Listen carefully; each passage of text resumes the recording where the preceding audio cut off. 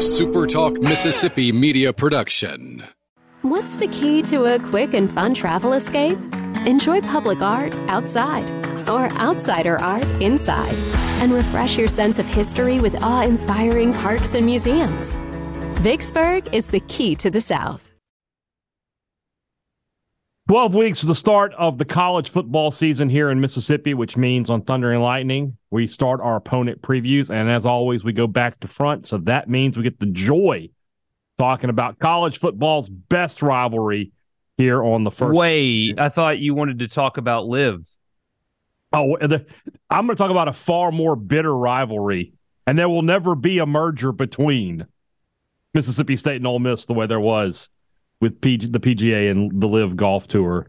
It's Egg Bowl time. It's Michael Borkey from SportsTalk Mississippi. Let's just get right into it. Last year, I thought that result was incredibly surprising in Oxford. I did not think Mississippi State was going to win that game, and I thought the biggest surprise was how well Mississippi State played defensively and how they shut down Quinshon Judkins in a way nobody else had been able to, and they dominated Ole Miss at the line of scrimmage. When you look back a year ago at what happened that night in Oxford, which, we're going to look back a lot on Mike Leach's final game as Mississippi State head coach due to tragic circumstances, what stood out to you the most as you were watching that game? You know what's crazy? It wasn't the football game. It was Lane Kiffin. Yeah. And, I mean, that night was so bizarre because there was a football game and a bitter rivalry at that. And Ole Miss lost the football game. And all anybody wanted to talk about after the game was, well, is Kiffin actually staying or not? I mean, it's like the game was secondary to people's mind because of the drama that had happened in it really happened the week before and then really picked up on that Monday. And that's all anybody was really talking about. It was the strangest Egg Bowl that I've ever been a part of. I moved here. Oh, man. In the fall of 2010. Yeah. And some of the freeze ones were what they were, but that was the most bizarre post-game reaction to an Egg Bowl I've ever seen from the Ole Miss side because people were just mad at everything, not even about the game. It was like, this guy's going to leave for Auburn, and he leaves by losing the Egg Bowl at home. That was just like a secondary piece to the Lane Kiffin saga, which of course, ended the way it did. But yeah, physically, Ole Miss got whooped that night. And in part because Mississippi State had and has probably the most underrated front six in the SEC, if not the entire country, and whooped Ole Miss up front that night. And they couldn't really do anything as a result. I saw some people criticize the game plan after the game, and my reaction was, hey, look, criticize Lane Kiffin for how he's handling the Auburn stuff, but how many coaches can win when they're getting beat that badly up front? I mean, what can you call that works when you're getting your what's kicked as bad as they did all night? Mm-hmm. Let's look at now we're here with Ole Miss, another year of rebuilding their team through the transfer portal, so a lot of new faces. But offensively, the two main faces return, Jackson Dart and Quinshon Judkins. Those guys, I think, are going to be potent offensively. But when you look at the receiver position for Ole Miss, last year they had a couple of SEC-proven guys with Malik Heath and Jonathan Mingo, and those guys delivered for them. They had good seasons. This year, it looks like they're relying on some new faces, some guys from Conference USA who put up gaudy numbers over there, but not SEC-proven. Are you concerned about the receivers at Ole Miss? So I like what they have, but I don't think I love what they have, if that makes sense. I like when you can, for example, the guy that they just added, we talked about on the radio show yesterday, Zachary Franklin. I mean, he's a back-to-back 1,000-plus yard receiver in the Conference USA, but at least you have film of him playing, good teams. He had a really good game against Houston last year, for example, which is not the SEC, but still, I mean, he is a highly productive wide receiver, so at least you have solid, if nothing else. But that's kind of what the room is right now. It's Jordan Watkins, I think, is the most overlooked player on this team. He got hurt for a period last year. He was a Louisville transfer for whatever that's worth, because that's how they build the roster. But he was really solid for Ole Miss last year. And because he got hurt, the numbers don't match up, plus Mingo and Heath being there, as you mentioned. That's a guy that nobody's talking about that I think you'll look up and he'll have like 800 yards receiving next year, and he won't be a household name, but he can be that guy. But outside of him, it's two guys that played in the Conference USA, really productive, but that's where they played. Dayton Wade, who flashed in his very limited options for Ole Miss last year, the walk-on or former walk-on, maybe they've given him a scholarship by now. Jalen Knox, who was a Missouri transfer that has yet to produce at Ole Miss, spent most of last season hurt, had a good spring for whatever that's worth, but a lot of people do. And then a true freshman. So it's Jordan Watkins and then a bunch of dudes that have not done it in an Ole Miss uniform. It is fascinating. They've done it, just not at Ole Miss. So we'll see if it translates. It looks like it's talented and experienced, but I don't see, Aiden Williams can become that guy, the true freshman, but I don't see a Jonathan Mingo, an A.J. Brown, or any of these recent Ole Miss receivers that went early in the draft on this team right now. I don't see that right now. Offensive line, you mentioned, a few minutes ago, the way State was able to manhandle them. They bring back a lot of experience from guys who played a season ago. Losing Nick Broker is a blow there. That was probably the best guy of that group. But up front, they look like they should be a group that can protect Jackson Dart. And from the running game, we know that they're going to be good there. But do you have any concerns there as well on the offensive line?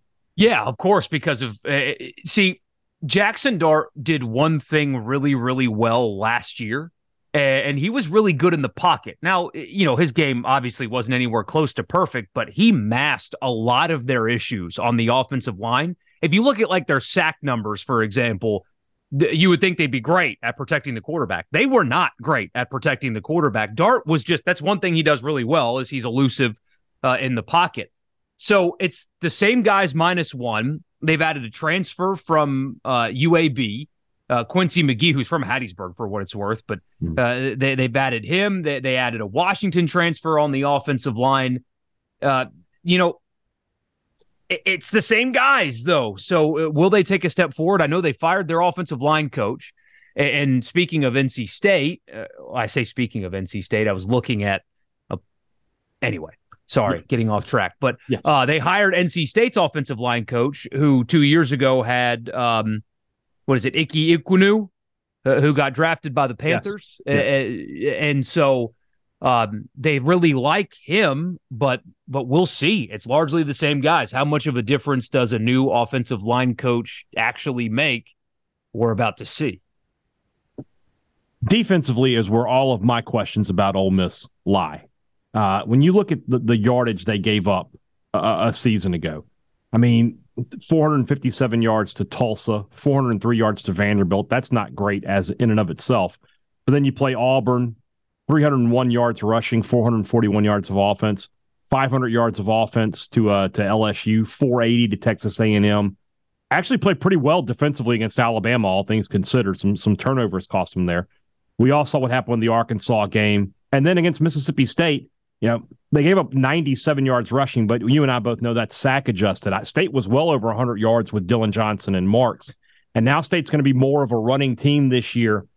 Is Ole Miss going to be able to stop teams this year? I really feel like this is not a good defense when I look at them on paper. Yeah, that's the million-dollar question. How quickly can Pete Golding's new scheme make them better? And there's something that I've pointed to 100 times, and I keep going back to it because I think it's really, really important. Sam Pittman was basically trolling the Ole Miss defensive staff during that game. Mm-hmm. His halftime interview and his postgame interview, he basically said, well, they lined up with negative numbers in the box, and so we just ran right at them. And then they're not adjusting, so we're just going to keep running at them, and they're not adjusting, so we're just going to keep running at them. It was just a math equation, and he was kind of like, had this half smile explaining it like those guys are idiots. They're losing the numbers battle. And I don't care if you have the best players in the world, when you've got fewer of them in the box than your opponent, they're still going to beat you running the football. So it depends on how quickly this team can learn a new scheme and if they have the personnel to run it, because I do think Pete Golding is an upgrade from Chris Partridge. He's got years of experience doing it as opposed to Partridge's just 1 year of doing it, and that 1 year didn't go well. And look, I don't think he's going to have top 10 defenses every year at Ole Miss in the same way that he did at Alabama. The personnel is different, and it's just not going to go down that way. But can he make them competent? And that answer is you hope, not you, the State fan listening to this, the thousands of you listening right now, hope that it doesn't work out. But the Ole Miss fan hopes that the new scheme can mask some of what happened last year. Also, they portaled well, but they portaled well now. And so you've got a bunch of guys that are going to join this team after spring practice in the summer. Can a guy like Isaac Ukwu, the former first-team All-Sun Belt guy from a year ago, from James Madison, the edge, can he come in, learn the system, acclimate, and be an impact guy that quickly? That's a lot to ask. Now, he's a good player. James Madison is not in the SEC, obviously, but he can help this team. Stephon Wynn can help this team. He's recorded stats in 5 different college football seasons, 4 of which at Alabama. So he can help right away, but how quickly can some of these guys acclimate? They, by my count, so they got 2 defensive backs in the post-spring portal, 3 defensive linemen in the post-spring portal, and another defensive back who was committed in January, but academic stuff, he had to figure that out, and now he's back. All on the defensive side of the ball, and every single one of those guys, they're going to need to play. So, I mean, that is a lot of, you have to get this evaluation right, and oh, by the way, he's got to move to town, get acclimated with the team, learn the system, and be ready to play in 3 months. That is a lot to ask. On paper, in the post-spring window, they've gotten better talent and personnel-wise for sure, but games aren't won on paper. How quickly can they acclimate will be the key for this team, exceeding or underachieving in expectations. It's those 7 guys really will be the difference. A season ago, and now we'll get the Ole Miss fans riled up here that are listening. I said Ole Miss would go 7-5. I've had them losing to Kentucky. That was the only game that I missed. This year, I see them at 7-5 again because we're replacing Kentucky with Georgia, and I think they're just going to lose the same games they lost a season ago. I think they'll lose to A&M. I'm sorry, not A&M. I think they'll lose to LSU, Alabama, Arkansas, and Mississippi State. I guess what my question would be 2 years into this philosophy of we're just going to do the portal thing. If you're 7-5 again, if you've lost to Mississippi State 2 years in a row, at some point, do you have to adjust that? Do you have to go back to, okay, we've got to get some high school kids in here and develop them and try to keep them in here and build up a roster that way? Or do you just continue to do what you're doing? I think you're already kind of seeing it. All of the above can be true. Mm-hmm. This is a really good high school class in Mississippi. That helps. Mm-hmm. I think the addition of Pete Golding has changed recruiting philosophy.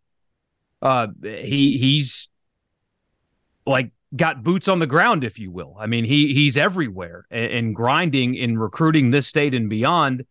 And I think there might be some kind of, I'm not going to do the Lane Kiffin's a changed man thing because I want to see one off season where he's not actively trying to get a different job at a in-conference school before I believe the whole I'm changed now, I'm different kind of stuff. I don't buy that until I see it actually in action, but it does seem like they have altered their recruiting approach with this cycle. They are far more locked in on in-state guys, and they're getting a bunch of them. It's June, so there's a long way to go. But so far, they're getting a bunch of them. They're in on a bunch of them. They're really engaged in high school recruiting. I think you're starting to see some philosophy change already. But let's pretend for a second that you're wrong by one game and they go 8-4. Okay. 10-2, 8-4, 8-4 at Ole Miss would be the best 3-season run since when? 59, 60, 61. I mean, off the top of my head, you know? Yeah. Johnny Ball. So, I mean, Hugh Freeze went 9-3. What did he go? 8-4? Or was it 9-3, 9-3, and he lost the Peach Bowl and won the Sugar Bowl, right? Isn't that what they did? Yes. So 9-4, 10-3, but then the next year they were 5-7. 5-7. Yeah. So it would be the best 3-year run in Ole Miss football. I guess the year before that they were 8-5. Right. So since the Freeze era, it would match the Freeze era, and that would be the best since before my dad was born. Mm-hmm. So if they do roll out another 8-4, you've got to look at that stretch as consistent and better than the school's done in the modern era. And so it's hard to question the philosophy, but the other side of that coin is, are you paying $9 million and then $2 million for your defensive coordinator alone and doubling your recruiting budget and doubling your support staff and investing millions and millions and millions of dollars like you've never done before to go 8-4 in consecutive years? Yeah. That's the big question for Ole Miss is the juice source, the squeeze. Yeah, what an interesting balance that is, right? Because on the other side of the coin, State's not spending as much. You know, I'm not saying they've gone cheap, but when you have a first-year head coach, you know, you're not going to give him $9 million a year. I mean, I really do think if Leach were here, they probably would have bumped him up to like 6.57. Something like that. And would have been totally justified. But, yeah, State, you know, going to be towards the bottom end of that. But the results, you know, State won 9 games last year, and this year we'll see what happens. But it between that and like I said, the difference in recruiting, State is still high school focused. They use the portal to fill holes here and there, but they're never going to recruit 15, 20 guys out of the portal in one class. They're just not going to do that. So it really does feel like, you know, as much as this rivalry is a philosophical difference in every single conceivable way, let's just add another one. The way these two programs are being built is now added to all the other social and philosophical constructs that surround the Egg Bowl rivalry. I guess perceived social because because I have anecdotal evidence. I haven't spent my entire life in Mississippi, but man, in my neighborhood, there are Ole Miss flags and State flags everywhere. It's like we're in the same neighborhood. We live in the same town. We work the same jobs, go to the same church. Yeah. And you guys are trying to tell me how different you are when, like, I've got my neighbor Tim down the street, big State fan, lives across the street from an Ole Miss alum. It's like, you guys tell me how different you are, but you're the exact same people, man. You cut your grass the same way, too. I'm just saying, there's differences, Borkey. I'm just telling you. I guess my last question is this. You know, the Egg Bowl, it comes in cycles. You know, State wins a couple, Ole Miss wins a couple. I truly believe neither team will ever fully separate from the other. That we will never see a time like we had in the 60s where State was a consistent 4 or 5 win team and Ole Miss was a consistent 8-9 win team. I just don't think those days are ever going to happen. Can these two programs at least thrive to the point of, you know, everybody's happy together? Can we have a time where Ole Miss and State are both winning 8-9 games a year and everybody's pretty happy about it? Or is it always just going to be this, you know, this cycle of, okay, Ole Miss is down, but State is up, and then it comes back around? Oh, that's a great question. Oh, man, that's a great question. I've thought that the two can't play like high-level football at the same time. Mm-hmm. Consistently. Now, I know what 2014 was, but I'm talking about on an annual basis. That's not. I mean, what happened 2 years later? They were both exactly 5-7. So I don't know if that's possible.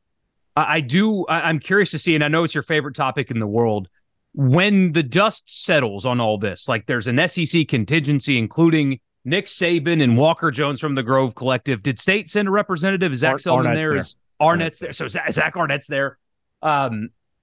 If they can get anything done, whatever happens, because they're not going to sit back and just let it be as it is. Things are going to change depending on who changes it. Somebody's going to. When the dust settles, I'm curious to know what that will look like, because I think approaching an era where there is at least a perceived attempt to balance resources, that's where Ole Miss and State can catch up.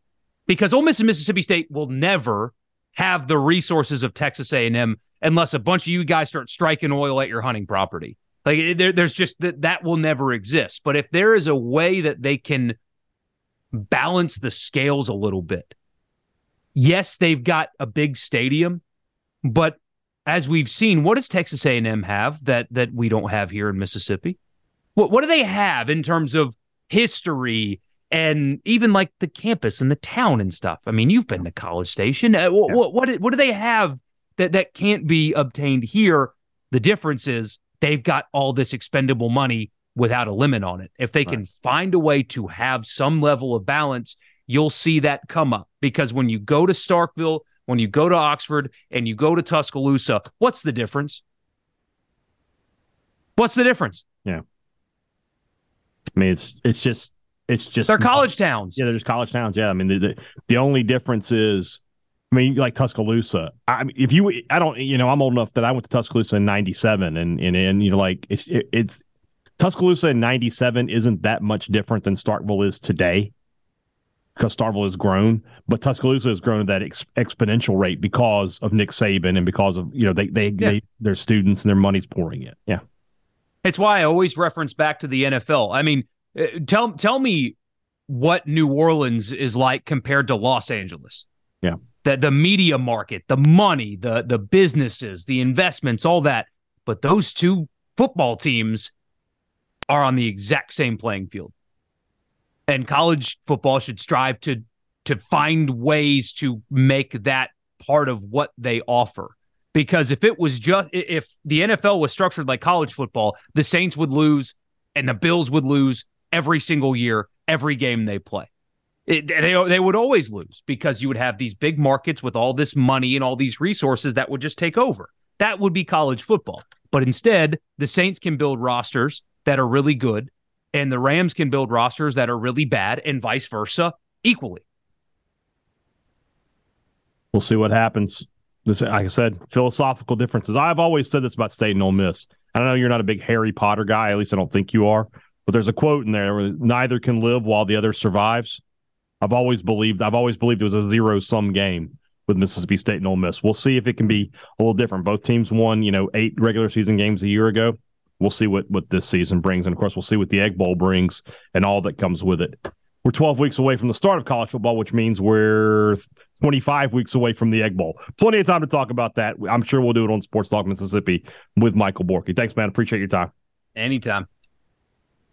A SuperTalk Mississippi media production.